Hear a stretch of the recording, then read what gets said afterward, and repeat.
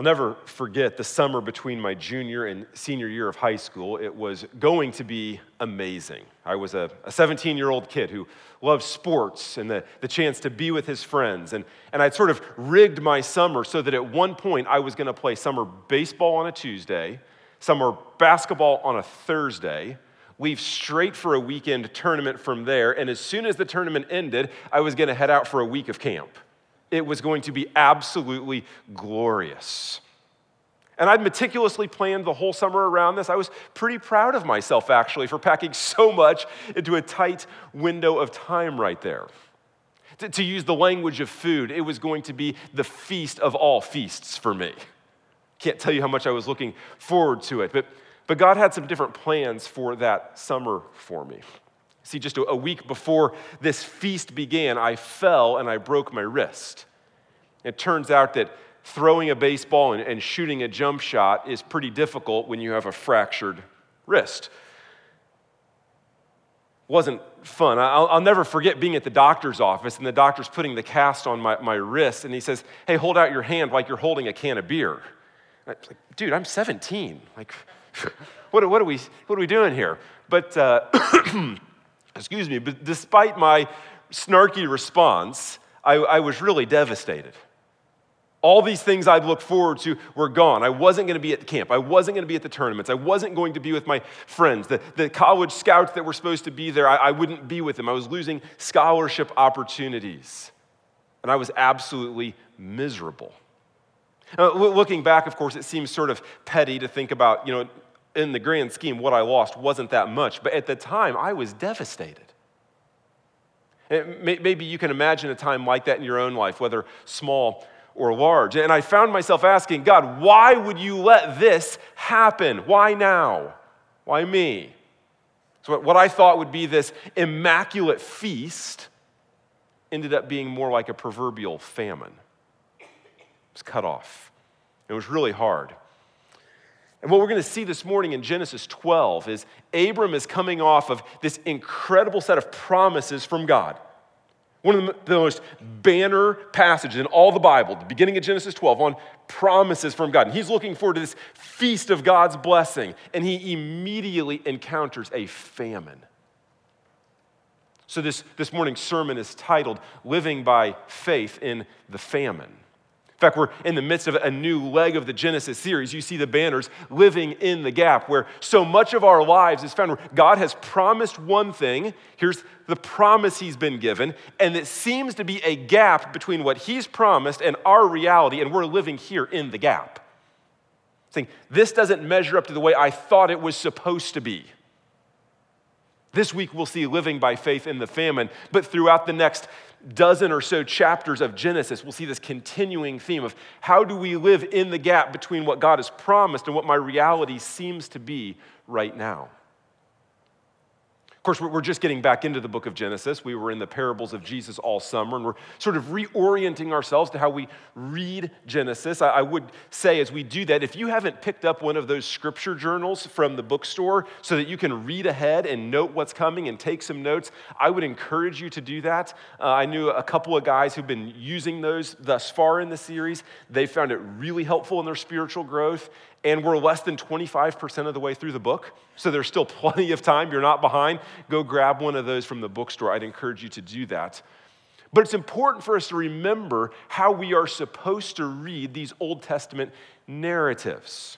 It's important that we remember they are written for our instruction to have hope in the God who saves. Not merely as moral tales, but for our instruction to have hope in the God who saves. Romans 15:4 speaks of this. You see it on the screen here. For whatever was written in the former days was written for our instruction, that through endurance and through the encouragement of the scriptures, we might have hope. Through endurance, encouragement from the scriptures, you'll have hope to continue. That's why this is written. If you're taking notes, you'll want to write down 1 Corinthians 10:11. It's another New Testament passage that tells you how to read your Old Testament. That this is here for our instruction. And what that means, and then why it's so important, is that this morning's passage, Genesis 12, is not merely a tale about morality and ethics and the importance of telling the truth. It's actually much bigger than that. The Bible is not merely like Aesop's fables that give us interesting little stories to tell a moral principle. There's something far more profound. That all of the stories, they all come together as part of one big, overarching, unified story of how God intervenes in history to save his people, to deliver them from themselves. What you'll frequently hear me say is, God is holy, we are not, but praise God, Jesus saves, and Christ becomes our life. We just sang on the holiness of God. Scott prayed on the holiness of God. We recognize he's unlike us in every respect. He's morally perfect and pure, but he also knows no limitation like we know either. We're not like him, and so that's why we need Jesus to save us. And even in the Old Testament, thousands of years before Christ, it's still testifying to the gospel of Jesus Christ. It's pointing ahead that we would look for it and see him when he comes. So it's important that we read Genesis in that way, and we know that it's part of a overarching, unified story. So as far as our outline, our structure this morning, here's what I want to do. I want to make 3 observations from Genesis 12. 3 observations, and then from those, we're going to pull out 3 keys for living by faith in the famine. So just make a few observations, then pull out a couple of keys for living by faith in the famine. Let's start with our first observation from Genesis 12. Here it is. Famines reveal idols. You're going to live by faith in the famine. We've got to make this observation that famines reveal idols. Now, I hope your copy of God's Word is still open. If it's not, reopen it, please, to Genesis 12 and look back at verse 10. We read, "Now there was a famine in the land. So Abram went down to Egypt to sojourn there, for the famine was severe in the land." You put yourself into Abram's shoes for a second here. He just receives these promises from God.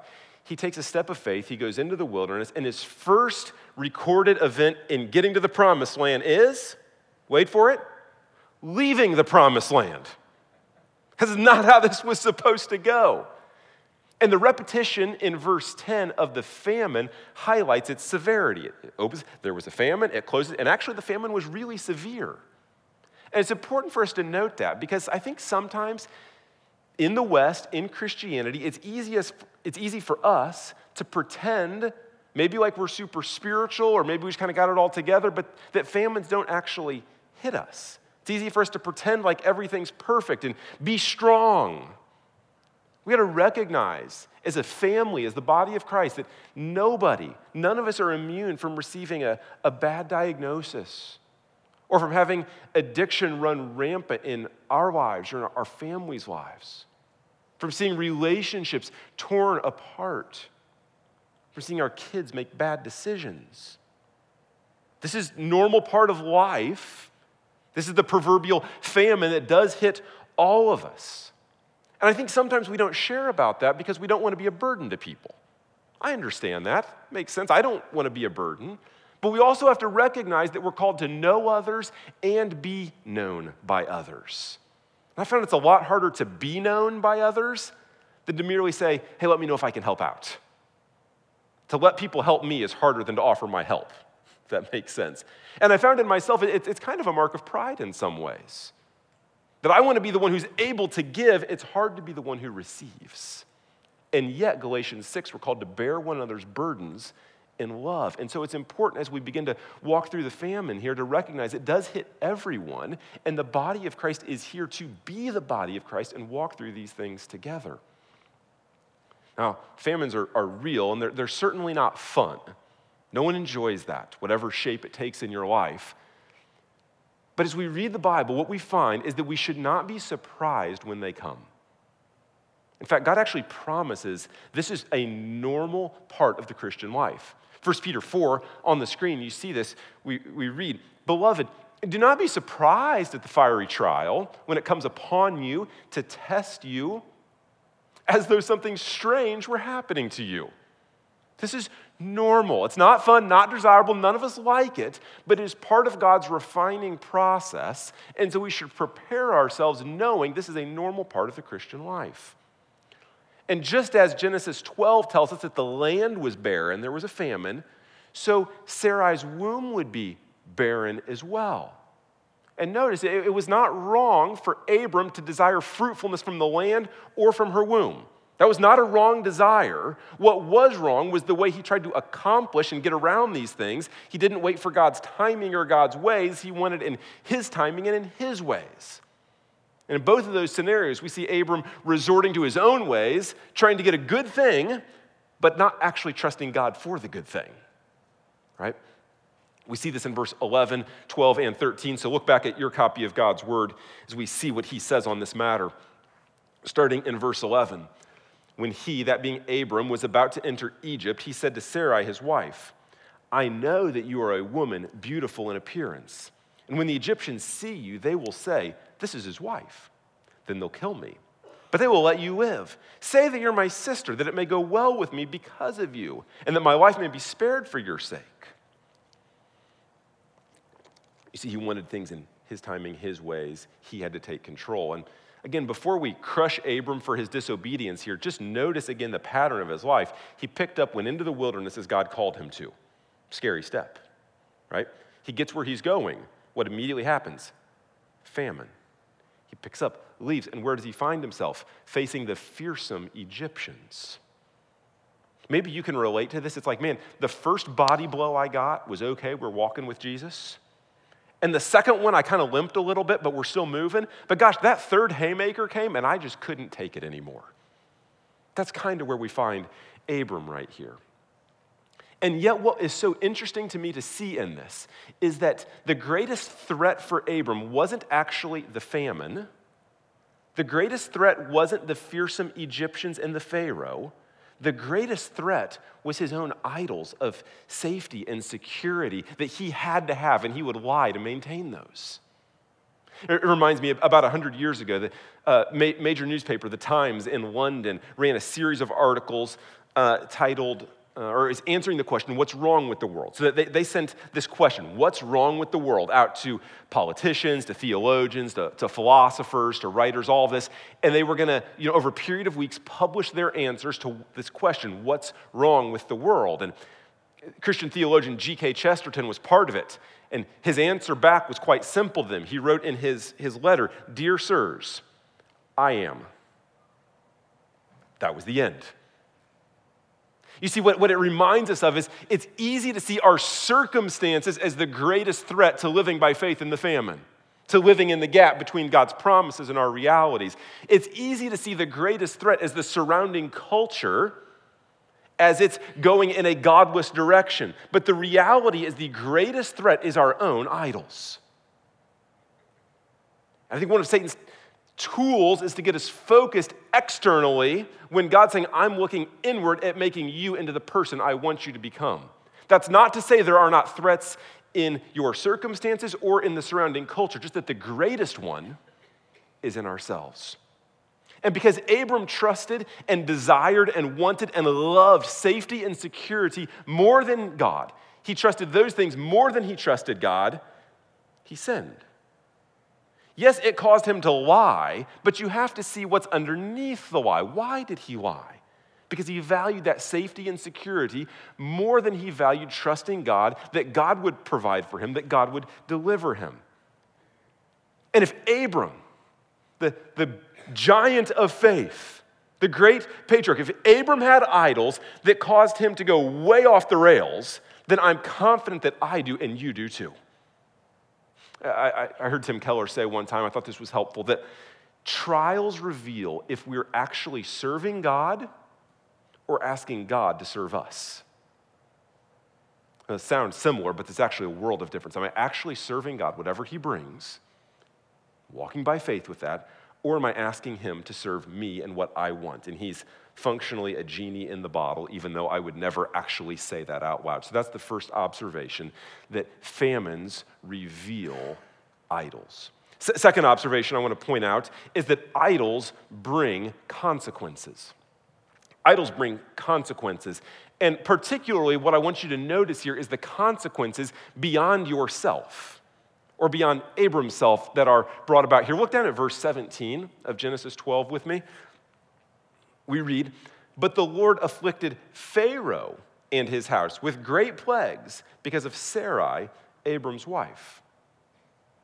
You see, Abram's idolatry and his sin brought consequences on Pharaoh despite Pharaoh not doing anything wrong. The consequences extended beyond Abram. And Abram's idolatry and his sin brought consequences on Sarai. Now, the Hebrew kind of communicates, it does communicate, that Abram didn't make a demand of Sarai to lie. It was a cordial yet urgent request.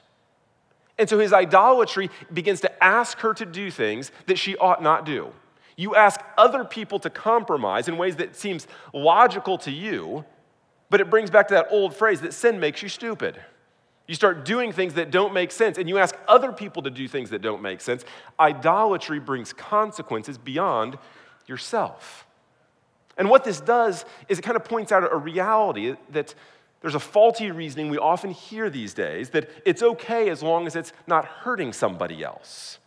As if there is a category of sin that doesn't hurt anybody else. That category doesn't exist.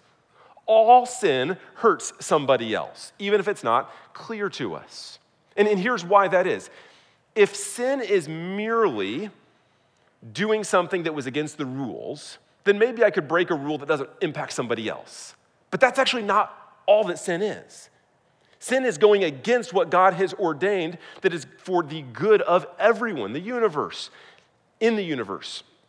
And so when I sin, I'm tearing against the fabric of the universe, how God has created the world. Sometimes you'll hear theologians say, you're going against the creational order. That's what they mean by this. And so whenever I work against that, it's going to have, yes, a vertical dimension. It impacts my relationship with God, but it also always has a horizontal dimension. It will impact my fellow man, my neighbors. And in some ways, this is really obvious.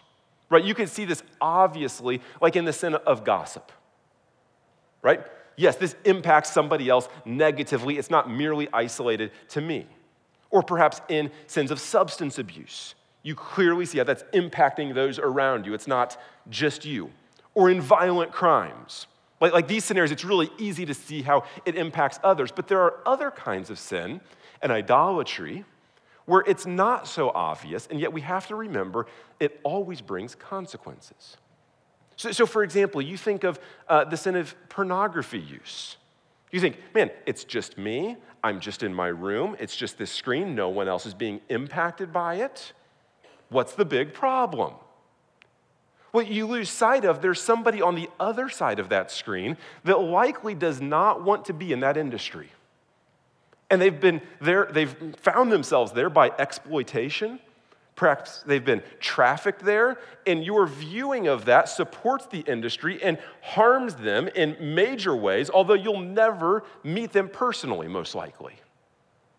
And to bring it more to bear on your immediate community, you begin to see other people as objects instead of image bearers. And you don't exactly know how that impacts and harms them, but it does. If I were to take the time, and I won't this morning, I could build a similar case around gluttony or homosexuality or overspending, things that we may think we can isolate in our corner as if I can do this and it's not impacting anyone else. But if we're going to read Genesis 12 seriously and see what's there, we have to recognize that idolatry always brings consequences in the vertical dimension of how it impacts my relationship with God, and it always brings consequences in the horizontal dimension of how it impacts others. Or to say it succinctly, it's to say this: sin never occurs in isolation. It never occurs in isolation. And the scary part is I don't get to pick who's impacted or how they're impacted. Or maybe you've heard it said that sin will take you farther than you wanted to go, keep you longer than you wanted to stay, and cost you more than you wanted to pay. That's true, and I might add, and it will impact people you never intended to impact. So consider the consequences and the cost at the outset and recognize these things and turn away from idolatry and choose to walk by faith. That's our second observation. The idols bring consequences. Third observation, God intervenes for his people. God intervenes for his people. So verse 17, we already saw this a little bit, where the plagues come into the mix. God intervenes with plagues. What is a undesirable thing, no one wants the plagues, is actually God's intervention to work for his glory and Abram's good. Note the instructive piece there. Sometimes there are unpleasant circumstances that God is using for his glory and our good. You see it right in front of us here. But in verse 20, we see the continuation of God's intervention. Look back at verse 20. Here's what we read. And Pharaoh gave men orders concerning him, that is concerning Abram, and they sent him away with his wife and all that he had. So not only did God send these plagues as a means of deliverance, but he also sent these royal officials in Egypt to send them away, to make sure they could get where they were going safely. Notice also, God's intervention wasn't because of Abram's perfect obedience. God doesn't intervene like, oh, wow, this guy is really going at it strong. He's really being faithful. He's really doing what I've called him to do. I'll intervene on his behalf. He says, no. He's lost his way, and I'm going to seek him, and I'm going to find him. It's a foreshadowing of Romans 5:8, but God demonstrates his love for this in that while we were still sinners, Christ died for us. Praise God, we have a seeking and a pursuing and an intervening God, not a passive God who's sitting back with his arms crossed, waiting for us to come to him. Amen? That's good news. What this actually does is it foreshadows the greater Exodus. You can just see it in an acorn form here, right? The plagues come. Pharaoh realizes it's good for you to not be here. Let me send you away with blessings and gifts, and let's have our people get you out of here. What's happening in Genesis 12 is establishing a pattern in redemptive history that God himself will intervene when we lose our way. It's an entire sermon in its own right. God will intervene when we lose our way. And up to this point in Genesis, you've seen God intervening in a different way. So Cain kills Abel, Genesis 4. God intervenes with a new son, a fresh start of sorts. Here's the new son, give you a second chance. That doesn't go well. Wickedness fills the earth. God sends the flood, Genesis 6-9. Let's give a fresh start with a new earth of sorts. That doesn't really work. The earth is filled with wickedness. And it's as if God says, you need more than a fresh start. You need more than a clean slate. You need more than a second chance. You need me to intervene on your behalf and do what you couldn't do for yourself. It's a pattern we'll see throughout all of Scripture. And just in acorn, seed form, you see it here in Genesis 12. See, God saying, I will stoop to your level. I'll condescend to your earth. I will enter the arena that you're in. And I'll walk with you, and I'll carry you all the way to the finish line because you won't get there on your own. It's a God you can trust. It reminds me of Derek Redmond. Maybe you're familiar with Derek. He was a British sprinter in the 80s and 90s. In 1992 Barcelona Games, he was running the 400-meter sprint. He was near the pinnacle of his career, had been training for this moment. Races leading up to, Derek was doing great. He got off to a fantastic start out of the gates, and about 200 meters in, he felt a piercing pain as he'd torn his hamstring in half. He hits the deck, thinks that maybe he can get up and run again. Of course, the sprinters blow by him. He looks around, he sees the doctors and medical staff trying to come and get him and pick him up, and he gets up to his feet, trying to go. He can barely take a step. He's limping as he goes. And then out of nowhere, somebody puts his arm around him. In one of the most iconic photos in Olympic history, you see his dad coming down the race with him. I think you can see a picture of it here. Maybe not. There it is. Maybe you've seen that. And it's as if his dad said, as he broke through the security lines, guys are chasing him, trying to pull him back, like, you can't go out there. He's like, no, you don't get it. Nothing will stop me. That's my son, and he's fallen down, and he's not going to get to the finish line, and I'm going to go find him, and nothing's going to stop me, and I'm going to pick him up, and I'm going to carry him, and we're going to get to the finish line. That's how God intervenes for us. Nothing's going to stop me. If I have to send my son for you, he has to die for you.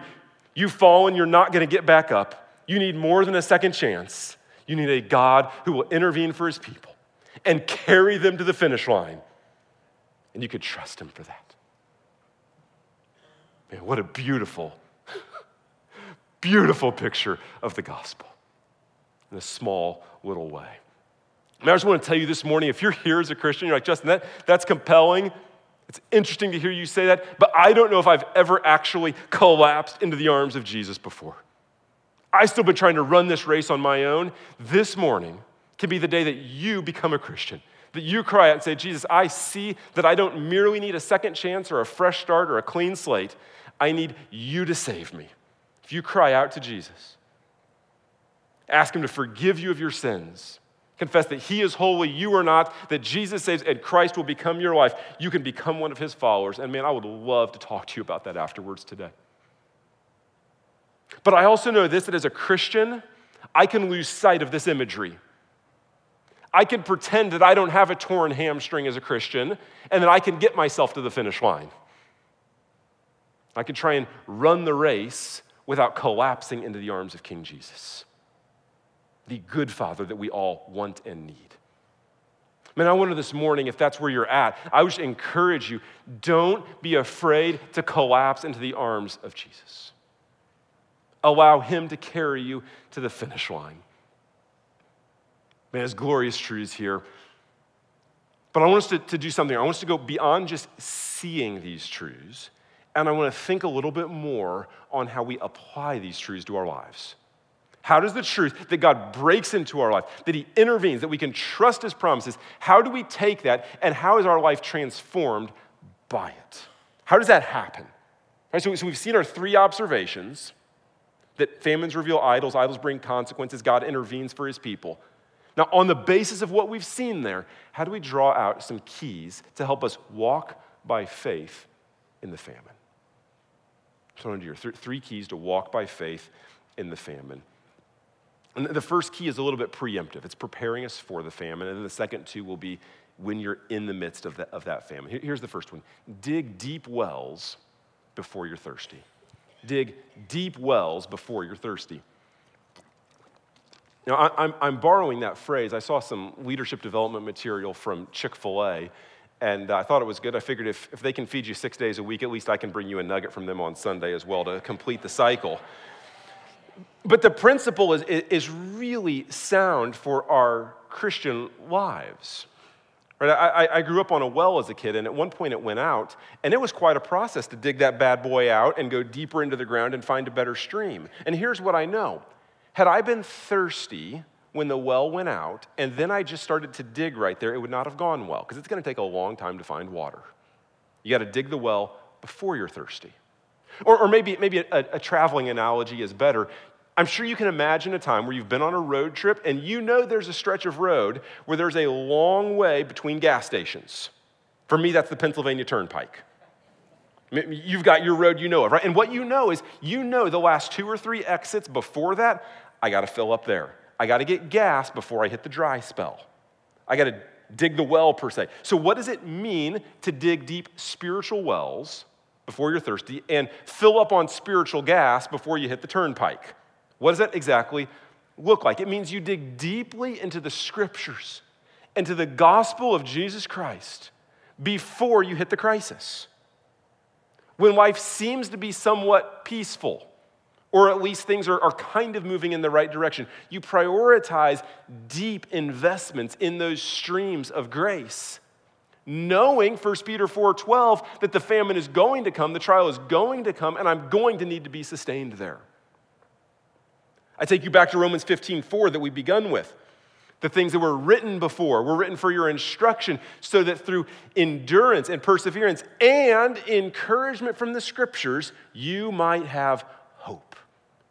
And friends, you won't have the encouragement from the scriptures if you don't know what they say. Endurance is going to be tough. We need each other. Perseverance in the scriptures and encouragement from the scriptures by digging deep into them. Maybe your application point this morning is say, Justin, this fall life feels crazy. We're busy. There's a lot going on, but I need to be back tonight to study the minor prophets and dig a deeper well in God's word. That may be what it is. But there's no more foundational habit than you could ever develop than to regularly, daily spend time in God's word. And I don't mean to get off on like preacher talk here of, hey, read your Bible, pray more, checklist Christianity. But the fact of the matter is, God has revealed himself to us in his word. And for us to know him, to grow deeper into who he is and who he's called us to be, we have to spend time there. So dig that well. Start today. Don't even say I'm going to start Monday. Do it this afternoon. While we're on the topic of reading, one of the ways that you can also dig a deeper well is to read Christian biography, where you hear how Christians throughout history have navigated difficult seasons, how God's grace has strengthened them, how he's worked in improbable ways, how he's chosen to not work, and how his grace has been sufficient for them in great difficulty. Just this summer, our kids in the summer reading program, there were almost 50 kids who were reading Christian biography, and I praise God for that. And I hope that our adults will be like our kids in that way and find strength there. Another way you dig a deep well is to invest in significant and deep relationships in the body of Christ. 1 Peter 5 says that Satan prowls around like a roaring lion, seeking the one individual separated from the group. That's the one he's going to devour. 1 Peter 5:8. In other words, when we're together as the body of Christ, not merely coming to church, yes, that's important. You need to be here, but actually meaningfully connected to your faith family, linking arms together, you're stronger. There's a well that will carry you in the midst of difficulty. And Satan's looking for the isolated guy, the isolated gal on the periphery, not meaningfully connected. These are some of the basic ways of what it means to dig deep wells before you're thirsty, so that when that famine comes, you're ready. It won't be easy. Nothing makes it easy, but it does make it doable. You know, they say the best time to plant a tree is 20 years ago, but the second best time is today. So if you haven't dug that well, yes, it would have been better to dig it 20 years ago, but don't bemoan the fact. Let's not cry over spilt milk. Get started digging that well today so that you can walk by faith whatever famines come. That's the first key. Here's the second key. And this gets more into when you're actually in the famine. Friends, we have to cling to the promises of God. I know Casey said this last week, but it's so important. We have to say it again. We look at the promises of God are what carry us through. And though Abraham was at fault, he was in the wrong. Though Pharaoh was duped, he was unwise, God still intervened for his people, which tells us that human failure cannot stand in the way of the promises of God. Amen? And so when the literal or the proverbial famine comes, it's so easy for us to cling to those idols that we have. Right? For Abram, it was safety and security. He loved that. He valued that above all else. And so he was willing to lie to protect his idol. It's what he really loved. And I wonder this morning, here's a question for you. Have you ever spent time, sat down and tried to consider what are the things that I actually idolize? Not merely what's the sin I'm prone to commit, but what's the idol underneath the sin that pushes me, that says it's okay to commit that sin because I have to value this thing so much. This would be a great lunch conversation, by the way, with a friend, a family member. Say, what do you think here? I want to work through this together. Guys, I get it. This is a really, really hard conversation. It's a little uncomfortable to think about it, actually. But it doesn't have to be doom and gloom all the time on this. Because when I know the things that I tend to idolize, what that does is it allows me to more clearly focus on the promises of God that I need to claim. Right, so I may idolize control. Maybe relational control or financial control or a perceived control of my job or the future. And I just have to have, and when I don't have that control, I can't deal with it. Right? You know that feeling of it's like I'm just, my inner RPMs are just redlining and I don't know what to do. Like, man, for you then claim Isaiah 40:31. For those who wait on the Lord shall renew their strength. They shall mount up on wings like eagles. They shall run and not be weary. They shall walk and not be faint. For those who wait on the Lord. Because I want the renewed strength part. I want the flying like an eagle part. I want the running part. I want the walking and not being faint part. He's saying it's for those who wait on the Lord. It will come. Wait on him in his timing. That control is I have to have control. Then claim Claim Hebrews 13:5. It says, I will never leave you nor forsake you. Because the more I try to wait, the more it feels like maybe God has lost sight of where I'm at. So I claim Hebrews 13:5 says, I will never leave you. I will never forsake you. Maybe it's not control, it's your own performance that you idolize.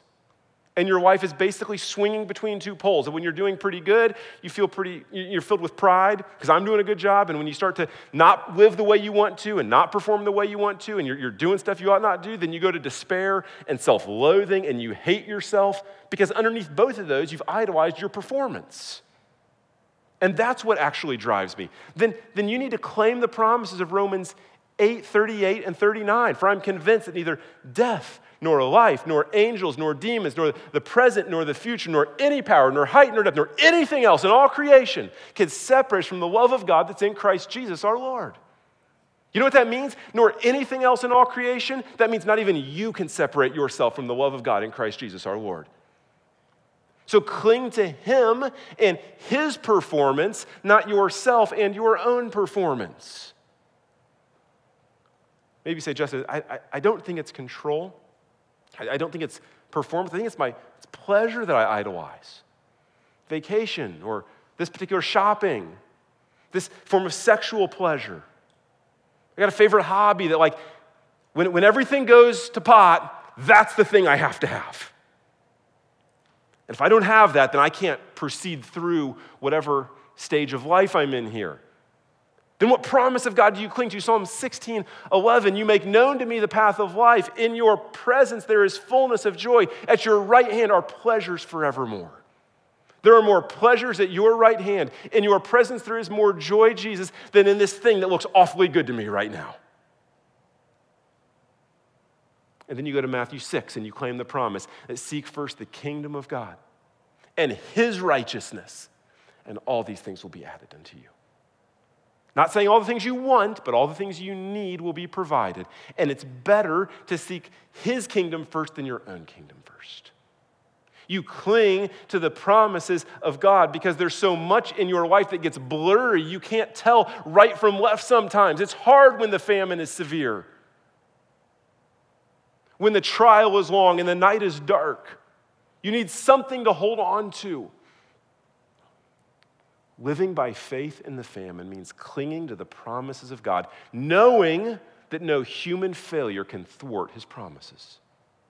The second key, cling to the promises of God. Third and finally, cling to the God of the promises.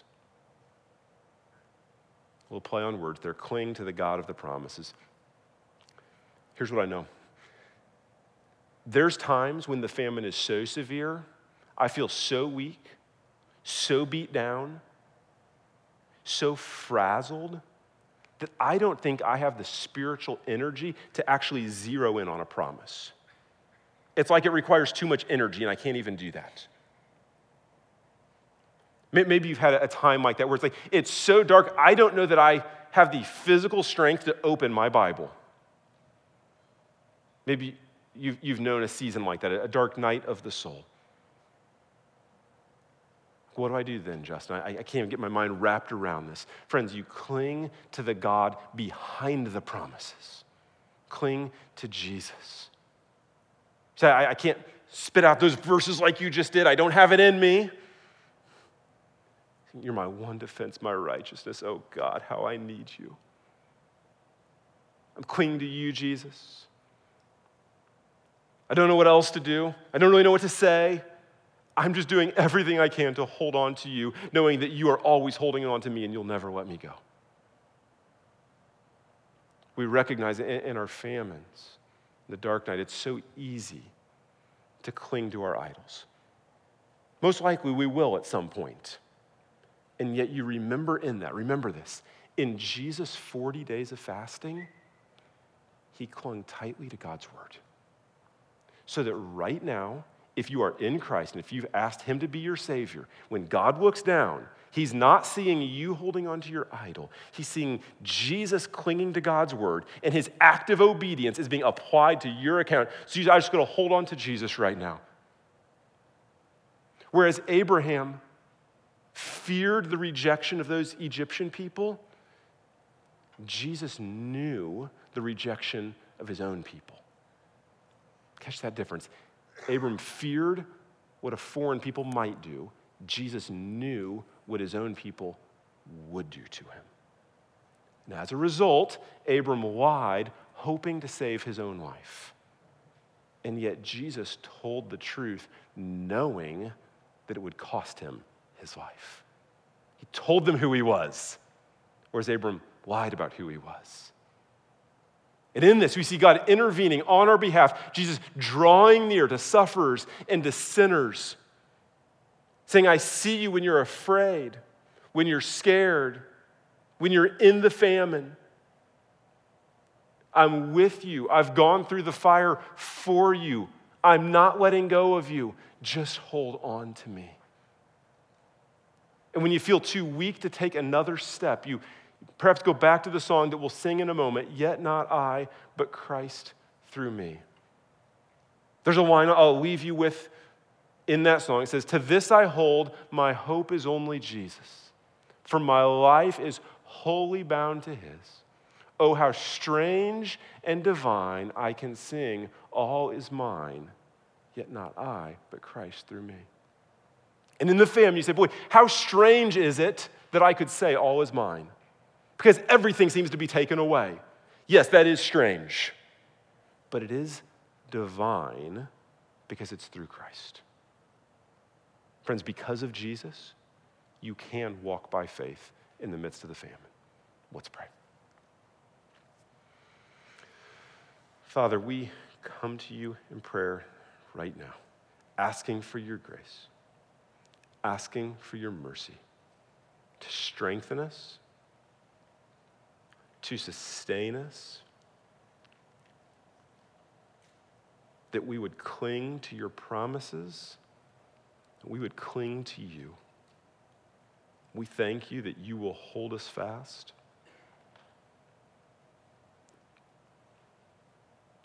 We thank you that your love never fails, it never gives up on us.